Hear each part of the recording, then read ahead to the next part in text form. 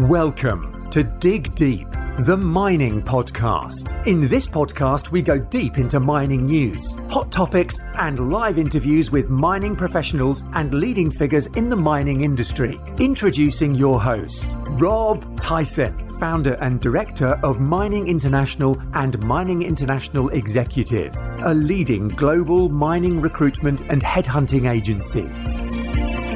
Hi, mining community. Welcome back to another episode of the Dig Deep, the mining podcast. And today's guest is Terry Hobbert, who's the president and CEO and director of Talisker Resources, a junior resource company involved in the exploration of gold projects in British Columbia, Canada. They've got some assets, including the Bray Lawn Gold Complex and their historic high-grade producing gold mine, as well as its Spencer's Bridge project.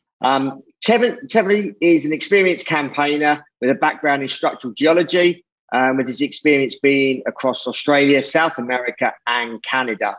And he's here today to share his journey and tell us all about Talisker Resources and the projects they're involved in. So that's welcome, Terry, to the podcast. How you doing, Terry? Hi, Rob. Really good. Real pleasure to be here. Yeah, appreciate your time as well. Obviously, you're Australian, living in Canada now. So I wondered if you can give our audience a background about yourself, about your career. And like I said, obviously, you're Australian, now living in Canada. So I just wanted to give us an overview of your career to sort of present day. Yeah, sure, Rob. Look, I've actually been out of Australia for a long time, coming up to around about 20 years now out of Australia. So as my mum points out to me, almost out of the country more than I've been in the country. In my early in my career, I worked for various junior companies in Australia, really nothing much of note as a junior geologist. My academic background, I've got a PhD in structural geology and tectonics. So something that can really get applied to mineral exploration. And really that's what our team's quite like. We're a very technical team, and we see mineral exploration as a real technical, knowledge-based and intellectual property-based exercise. I left Australia in the early 2000s. It was a pretty rough time back then. Gold price was $251 the day that I left Australia. So being a geologist was something you could do if you didn't have a taxi license back in those days. I was very fortunate that I was able to pick up a job with Anglo Gold at the time, who became Anglo Gold Ashanti.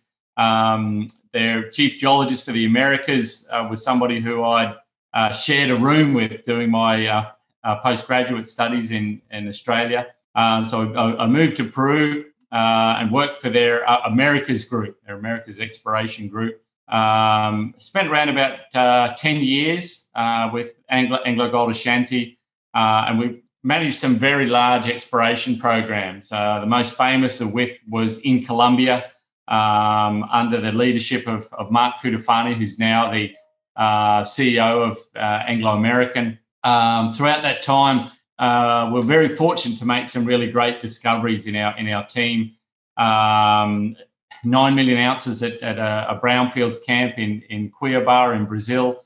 6.5 million ounces at the Gramalote deposit in Colombia, that's now owned by B2 Gold. I think they're finishing feasibility or putting that into production.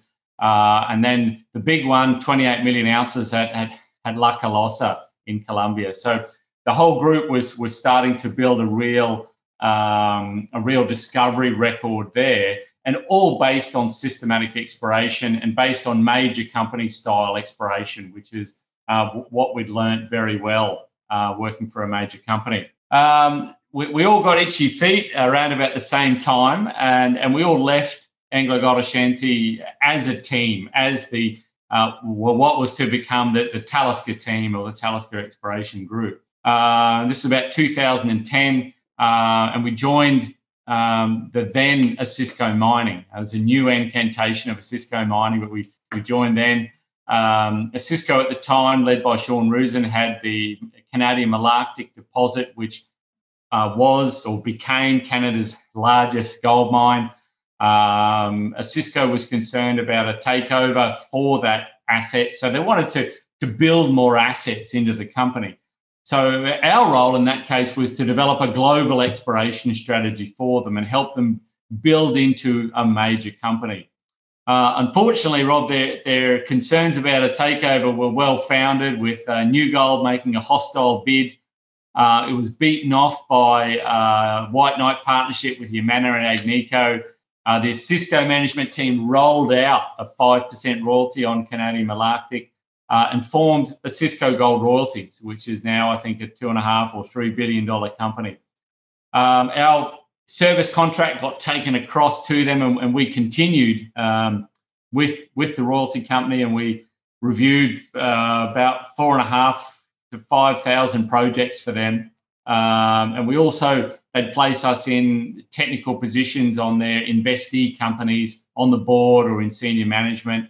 And we're very fortunate there to continue that discovery record, being the technical teams behind another 6.5 million ounces at the Windfall deposit in Quebec, and another 6.5 million ounces discovered at the Caribou deposit, formerly with Barkerville Gold Mines, where I was chief geoscientist until becoming CEO of Talisker Resources. So that's really what the pre-Talisker background is.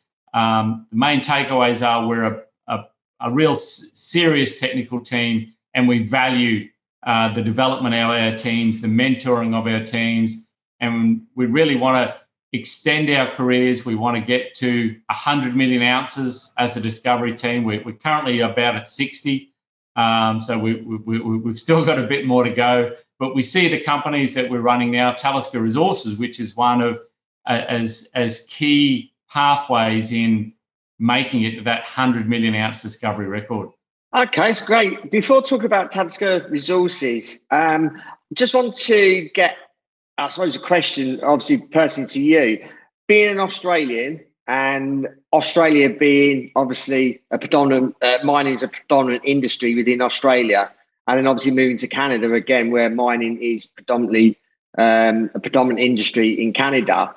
What would you say the main differences are between the two countries in the way that they do business within mining, and I suppose the way that the industry is different between the two countries from your experience? Yeah, look, that's a really interesting question, Rob. I think that there's a couple of key differences between the two countries. Obviously, there's a great deal of similarities. I sometimes discuss Canada as being the cold and wet version of Australia, which is hot and dry. They're both a lot of very remote exploration. They're both driven by resource exploration and development. So very similar in a lot of ways. It makes up a significant component of the GDP. But I think one of the key things is how the different industries in both companies are financed. I think the flow-through mechanism here in Canada is a major benefit that Canadian companies and Canada in general has over Australia. I think being able to have a taxation system that allows credits there both for traditional flow-through mechanisms and also charity flow-through mechanisms brings a lot more capital into the market than a lot of other companies receive. And I think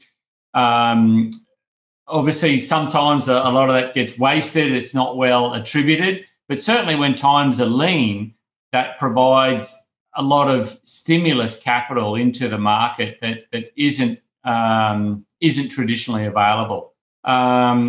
I think we've also seen a bit of a flip side again related to that baseline funding with Canada relative to Australia. We've seen a lot of very solid exploration, over the last 5 years in Australia, and in the last year in Canada, we've seen a big boom in exploration. But prior to that, things were quite quiet, and I certainly think that's relative to what happened to the investment capital throughout the marijuana era or the Bitcoin and the pot era. Australia, I don't think, had a lot of investment into the marijuana scene. There wasn't a lot of investment into the Bitcoin and blockchain. So a lot of that speculative or 10% of loose money still went into exploration. So I think for me, they're the couple of main differences that we see. I think without flow through and charity flow through, things would have been incredibly difficult here in Canada, with that speculative money being channeled into those roughly now defunct. I think the marijuana business has had its run, and we're really yet to see that capital flow back into junior exploration, despite the incredible gold price that we're seeing. You know, we're certainly at non-indexed all-time highs. Indexing, we've still got a bit to go, probably to 2,500 to reach an indexed high. But really, we've seen this incredible decoupling of the junior market to the gold price. And certainly without that access to funding, I think things would be a lot worse in the junior space. So I wonder if you can just tell us about Talisker Resources, obviously how the company formed and how it's sort of grown. Right, I will do. You know, we're a gold exploration company, as everyone can see by this gratuitous nugget sitting here behind me. It's on your left-hand side. Yeah, so with Zoom, things always get flipped around, don't they? I will just say that is a nugget from our flagship project, the Braylorn project. We've got a series of these incredible gold specimens on display in the Royal Ontario Museum here in Toronto, where I'm based, and also in the Royal Alberta Museum in Edmonton. So really incredible specimens. But we'll make it to Braylorn shortly. I'm sure you've got a few questions lined up for Braylorn. How we formed the company was looking at doing grassroots or early stage exploration. We really believe still that there's a lot of opportunity in doing quality exploration, and we see gold exploration in particular as a numbers game or as a statistical game. We see that a lot of companies become lifestyle companies. They end up with pet projects, and they explore very slowly. And what our view is it's a numbers game, it's a statistics game. Get a good endowed land package, explore it quickly, make discoveries. If something's not going to make it, then discard that area or move that area on. So we acquired a very large land package, what's called a frontier gold belt. So a frontier gold belt is really something that hasn't had any discoveries yet. It's got concepts and a few sniffs of gold, but it hasn't had a discovery. It doesn't have any projects or operational mines. And when a project's discovered or there's a discovery made, then those projects transition from frontier into what's called an emerging belt. So that's a belt with one project or maybe two projects. And then as that belt matures, more projects get discovered and eventually get developed. So for us as explorers, one of the key times to be in a belt is while it's still frontier. So that really gives you what's called a first mover advantage. So it means you can come in, use your technical knowledge to understand the controls of mineralization, understand the deposit types, and really control a large land package. So you're the one who makes multiple discoveries, not 20, 30 or 40 other companies who pick up large land packages, the small land packages. So we're very fortunate. Through our consulting company, we're working for a company called Westhaven Ventures, now Westhaven Gold Corp. Westhaven have been working in this belt in south central British Columbia in Canada for a long time. 8 years they've been working there. They weren't particularly well funded, didn't have an extensive technical team, and they've been drilling the Shovel Nose project for quite some time, but hadn't made a significant discovery. Through our consulting work, we realised that they were just about to. They hadn't received any assays yet, but the textures in the rock certainly indicated that they were in what's called the bonanza zone, and they're levels in the deposit where very high grades are. So while their rocks were still in the laboratory, we approached them and said, look, we think this is going to change this entire belt from frontier into emerging. And we'd like to work with you and stake the entire belt and do major company style exploration here, similar to what we'd been used to doing at back in the days with AngloGold Ashanti. Fortunately for us, and unfortunately for Westhaven, they were very cautious at doing that. They were thinking they were going to have a discovery, and they didn't want to distract their focus from that discovery. So we're able to negotiate to be able to go ahead and stake that entire belt outside of what Westhaven owned. So 2 days before they put out their discovery release, we were able to conduct the largest single land staking in British Columbian history and take control of 85% of the soon-to-be emerging Spencer's Bridge Gold Belt. And really, that's what we formed our company on. Westhaven's gone ahead now. They've continued with that project.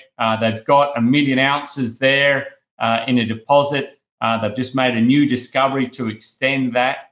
So it's gone very well for them despite not picking up that ground. We continued very aggressively with our exploration. We've had 20 to 22 geologists in the field in that project since we formed the company just in 2019. So the last 3 field seasons, very aggressive program. We've taken a lot of that through systematic exploration, stream sediment, soil programs, geophysics, mapping. We've got a large portfolio of drill projects there, about 14 drill projects. One of those, the Dora project, has currently permitted, and the Nova Cyclone project that we discovered through stream sediment work as 2 separate projects. Now they've combined in the middle to form a 5-kilometre vein field. So we're in the process of permitting of that, and we'd like to drill that soon. So really, that's what we formed the company on, this systematic greenfields exploration. And how we grew the company was looking for more of those projects, stepping us off, looking for the same style of rocks, the same style of structural architecture. And ultimately, that's how we ended up with the Braylorn project. So what is the sort of current status of the resource, and when do you expect to release it to the market? So there's a relatively small historic resource at Braylorn that's there as we acquired the asset, around about 200,000 ounces. Our vision for the project was that this was a world-class to giant deposit. So what we really saw, there was clear potential for plus 5 million ounces. So our first drill program that we're completing now is really the first step into defining the pathway to that those ounces. So we see a potential at this stage, and what we're targeting for this resource is in the range of 1.5 to 2 million ounces, and we see a grade range of sort of 7 to 9 grams in this area.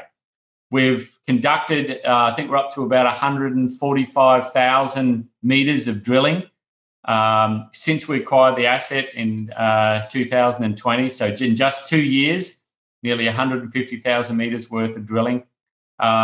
We've had up to 10 rigs drilling at the project. Now we're starting to scale that back as we come into the resource. We're down to 3 rigs. We've got a series of 11 veins, well-defined with good pierce points. The average grade that we're seeing, weighted average, is about 9.6 grams we're seeing. So the grade's holding very well. And we expect to come out with that first resource for us as a company sort of end of Q2 or sometime early in Q3. So very soon. Is the Braylorn close to existing infrastructure? And I suppose if you can just tell us a little bit about the area. Well, really interesting, Rob. It's actually got a highway right to the front gate of the project, Highway 40. It's in south central British Columbia, so you can basically drive there from Vancouver, the largest city in BC. There's a couple of ways to get there. We can get there through Highway 1, the National Highway of Canada goes up that way, or also through Whistler, if any of your viewers are ski buffs. Whistler's one of the largest ski resorts in North America. So it's very easy access into Braylorne. Braylorne was a historic producer back in the 30s, 40s, and 50s, right up to the early 70s. So it's had a lot of infrastructure developed. It's connected to grid power. It already has a mine plant or mine facilities there with a camp. So it's got excellent infrastructure. In that valley, the valley where Braylorne sits, about just under 10% of British Columbia's hydroelectricity is produced. So there's an incredible amount of infrastructure in that valley, energy-wise and access-wise. What's the current status of the mine permitting at Braylorne? Well, it's a really unique project, Braylorne, because it already has a major mines permit. So it's permitted to be in production now. It's got a fully permitted tailings dam. It's got a very well-constrained water quality. We've got a water treatment plant there that treats mine water. So all that's well understood. We're currently in the process of upgrading that mine permit to be able to mine 1,500 tonnes a day production. So we think that can really take the project to 100,000 ounce per year production, which is really a top class project. It's got a large mine permit area, 686 hectares, so a very large footprint that could go into production. So having a permitted project that has an initial resource and potential to get to 5 million ounces plus is something that's very rare in the industry. We can probably count the ones, particularly in first world jurisdictions such as Canada, on one hand. So we really know how rare and how important it is to have all that. It's generally a 4 to 5 year time frame to go through the permitting process. So that's a major selling point of the Braylorne asset, to already have all of that permitting in place. And really, it's just an update of a mine plan to be able to go into production at Braylorne. Yeah. And obviously, talking about production, how far away are you from going into production? Well, Talisker, as we are now, we're not a mining company. We're an exploration company. We currently don't have the skill set to put a great project like Braylorne into production. So we'd be looking for an acquirer to come in and acquire the asset and put it into production. Anybody coming in could actually get Braylorne into production fairly quickly. The timeline to go into production under the current permit or current status of the permit is a matter of months. We're currently doing all characterization at New Afton. New Afton's a toll mill, a couple of hours drive away from Braylorne. So what we foresee is that somebody could go into production, they could truck their ore to the toll mill without having to put in a lot of capital-intensive infrastructure. So really reduce that CapEx by not having to put in a mill, not having to put in a processing plant. They could simply truck to New Afton. Now, interesting for us, New Afton's owned by New Gold, and New Gold is a significant strategic shareholder in us. They own about 15%, 14.9% of the company. Being able to characterise our ore through their process has two major benefits. One, it helps us investigate that toll milling process, but it also allows New Gold to effectively try before they buy, if eventually they become the acquirer of Braylorne and of Talisker. And does Talisker plan on mining Braylorne? If not, when does it plan to sort of divest the project? Is it before or after the maiden resource? Look, honestly, Rob, it all depends on when an offer comes on the table. We've been speaking to strategics from very early on, simply because there's a lot of interest in a ready permitted project that's got high grade and great continuity, such as Braylorne.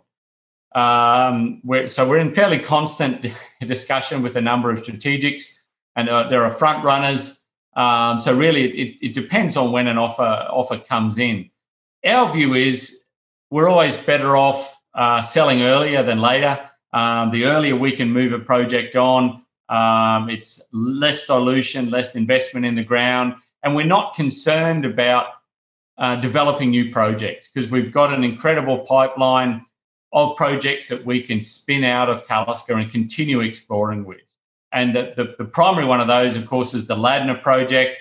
It's another gold belt, similar to Braylawn, so another 14,000 hectare land package, a large number of mineral occurrences there, an existing resource to build on, 700,000 ounces. So basically, if we were to sell Braylawn, we'd be back at resource stage very quickly within a couple of years. And really, that's what shareholders coming in are buying.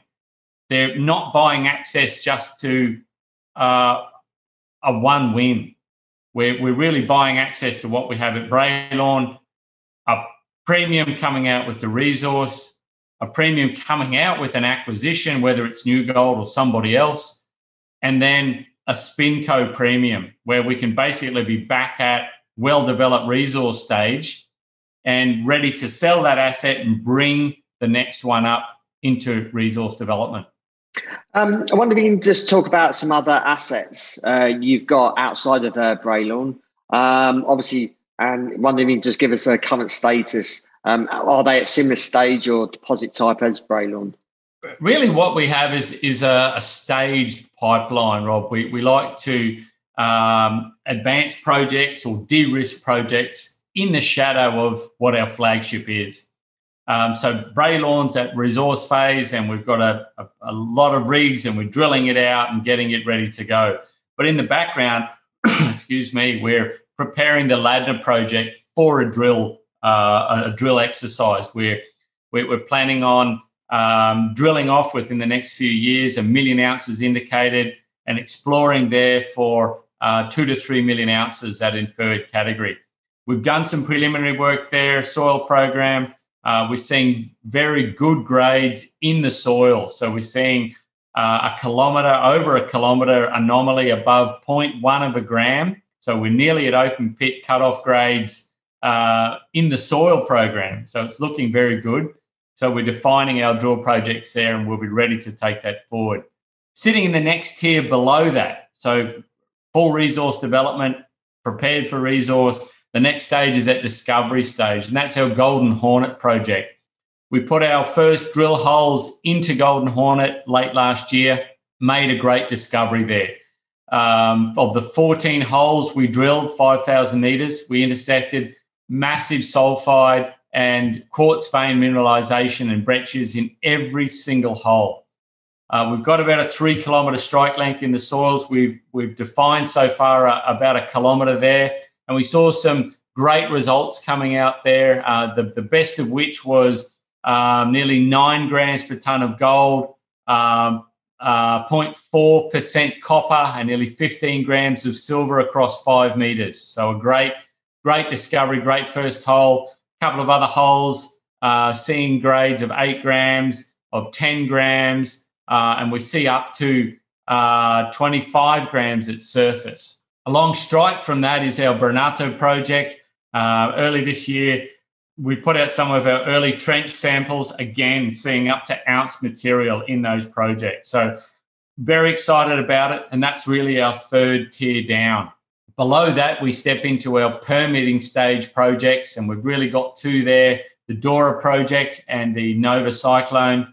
The Nova Cyclone, we're probably the most excited about. It's 2 projects that have merged into one from our work. So we discover them as grassroots projects. So from stream sediment work, following up the stream sediments, finding outcropping veins, doing soils, and eventually those 2 projects merged into one 5-kilometre vein field. And we see beautiful, beautiful sheeted veins outcropping for 400 to 500 metres across 300 metres. We're in what's called the barren zone that sits above a bonanza zone, and that's sort of how epithermals work. There's a stratigraphy in the gold distribution. At surface, you've got low temperature silica. And as you get down deeper, you move into coarser silica textures. I can give a bit of an explanation of, or a simple person's explanation of epithermals, if you like. Would that be? Yeah, certainly. I mean, obviously, a lot of people from listen to this podcast are from the obviously mining industry, but maybe not all of them understand the technicalities. And for those that are maybe not outside of the mining industry, but supplies into the mining industry, this is all education. Sure. Look, an easy way to look at epithermals or low sulfur epithermals is to think of having a pot of potatoes that are boiling on the stove, and you've got a copper pot. You've got your potatoes that are quite heavy; they're sitting at the bottom. You've got a layer of water, and you've got steam all coming off the top. So the potatoes are like our gold. And the gold is quite dense, and it sits at the bottom of the water, which is like our silica zone. And we have steam coming off the top, and that's our vapor phase. So we have some minerals that get transported in the vapor phase, or elements, and that's usually things like mercury, arsenic, antimony, and they form minerals in the vapor phase. So if you're exploring and you see those minerals, you know you're very high. You're in the steam area, so you've got to keep going down. So if you go down and you see the water, that's like our silica zones, but it mightn't necessarily have gold, but you'll see indications that you're getting closer to the potatoes, and that's what we want. We want to keep going to the potatoes. So if you see the water there, they're our banded style of silica. So if you keep going down, then you hit the potatoes, and that's the gold down in the potatoes. But if you keep going, you'll hit the copper pot. And when you see base metals coming into low sulfidation epithermals, then you're too deep. And the potatoes and the water's already been thrown out. It's already been eroded away because you're too close to the heat source. So really that's a very simplistic view of how we use science to explore and determine where we are within these areas. So with the Nova Cyclone project, we're just in the vapor phase or in the top of the water. So we don't expect to see any potatoes at this level. We know we've got to go deeper to get potatoes. But what's very interesting for us is that we see very consistent low-grade gold in the wall rock around the veins. So if you like, we're seeing little bits of potato floating up in the top of the water. And what we see is consistently 0.5 gram up to 6, 7 or 8 grams in that wall rock. So that really excites us for a number of reasons. The first is we think a good indication that the bonanza is well mineralized, so that there's a lot of potatoes in the bottom of the pot.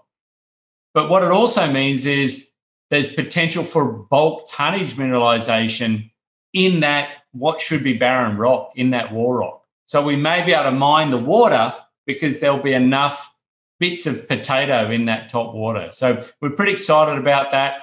We've been working very recently with our First Nation stakeholders up there, and we've submitted the permit late last year. So we hope to get that permit back within a few months and be able to drill test that project, which certainly has the footprint at this stage to be a world-class vein field. So although we're totally focused on Braylon, and certainly in our press releases, that's what it's all about. We see high-grade gold everywhere coming out at Braylon. What's key for all our shareholders and interested parties is that this is a pipeline. We explore like a major company, and we've got a pipeline here like a major company. So if we divest or sell Braylon, the next one's ready to go. So it's a real long-term investment proposal here with Talisker. That's a very good explanation. And I imagine us non-technical people are imagining boiling our potatoes and just about understanding that concept. So, I appreciate you educating us and obviously the audience. It is really important sometimes to understand. We have this common perception that we should sample veins, and if we don't see gold, we should walk away. In low sulfidation epithermals, that's not the case. We should look for evidence of the steam of the vapor phase, and we should look at the textures and continue going down. So that's a key thing to understand for sure. Yeah, that's certainly a lot of people should take note of that, and obviously especially the non-technical people, because that they could be hitting gold there, but they may walk away from it. So yeah, appreciate that bit of advice and education. Lastly, what's the outlook for you guys over, I suppose, the course of this year going into next year? Well, our first major catalyst coming out is our maiden resource. And we predict a major re-rate coming there. We're well on track with that resource. Any of you viewers, I'd encourage them to have a look at our last press release, which was a resource progress update where we put out 11 long sections and a summary of what we're seeing. I think most people have the capacity to be able to calculate what a rough resource it looked like. It's simply strike length versus depth versus width times a density by the grade. So very easy to work out how our progress is going. Looking very good. So that'll put a solid valuation for our company going forward. Then it really depends on the strategic interest we have in Talisker at the moment and whether we look to be acquired. And we may get an offer prior to resource, we may get an offer slightly after, or we may have to continue to grow the asset. It's very rare what we have put together here at Talisker with the Bralorne project. So our expectation is that there'll be some strategic interest. So really, there's multiple potential catalysts coming in here. The market in general at the moment's very undervalued, and it's a bargain basement valuations at the moment, particularly for projects that have resource and that have a pathway to production, either by their owners or by companies coming in. So it's a great time to be investing in the market because projects like Bralorne and Talisker have a very solid value base that's really based on this very strong gold price that we're seeing. So we see a major catalyst coming in there. If we do get acquired, then there's a secondary win there with a premium on acquisitions and then a premium related to a SpinCo coming out the other side. If we don't get acquired, we see clear pathway here to drill to 5 million ounces. We'd prefer not to do that simply because Bralorne is a project that should go into production. And we'd rather sell early and have a mining company spend their money to drill off this project while we bring our next assets coming up. And really, it's that long-term investment strategy that we have and these multiple wins over time. So we aren't a company that look for just one win and then go to the Bahamas. We're looking at a long-term strategy here, multiple wins over the next 5 or so years and onwards. Yeah. Terry, really appreciate your time and give us some education, certainly, in your content that you've just provided, and obviously give us an overview of Talisker Resources and I suppose your program of works, and you've gone into quite depth of all the projects that you're involved in, and I can see they're at all certain stages and certain levels. So appreciate you providing this and give us an update on the company. If our audience wants to reach out to you, if they have any questions, how can they go about doing that, and your social media platforms? Very easy to contact us. Where our websites, taliskerresources.com, very simple. We have a presence on all the common social media fronts, LinkedIn, Facebook, Twitter, a lot of various places.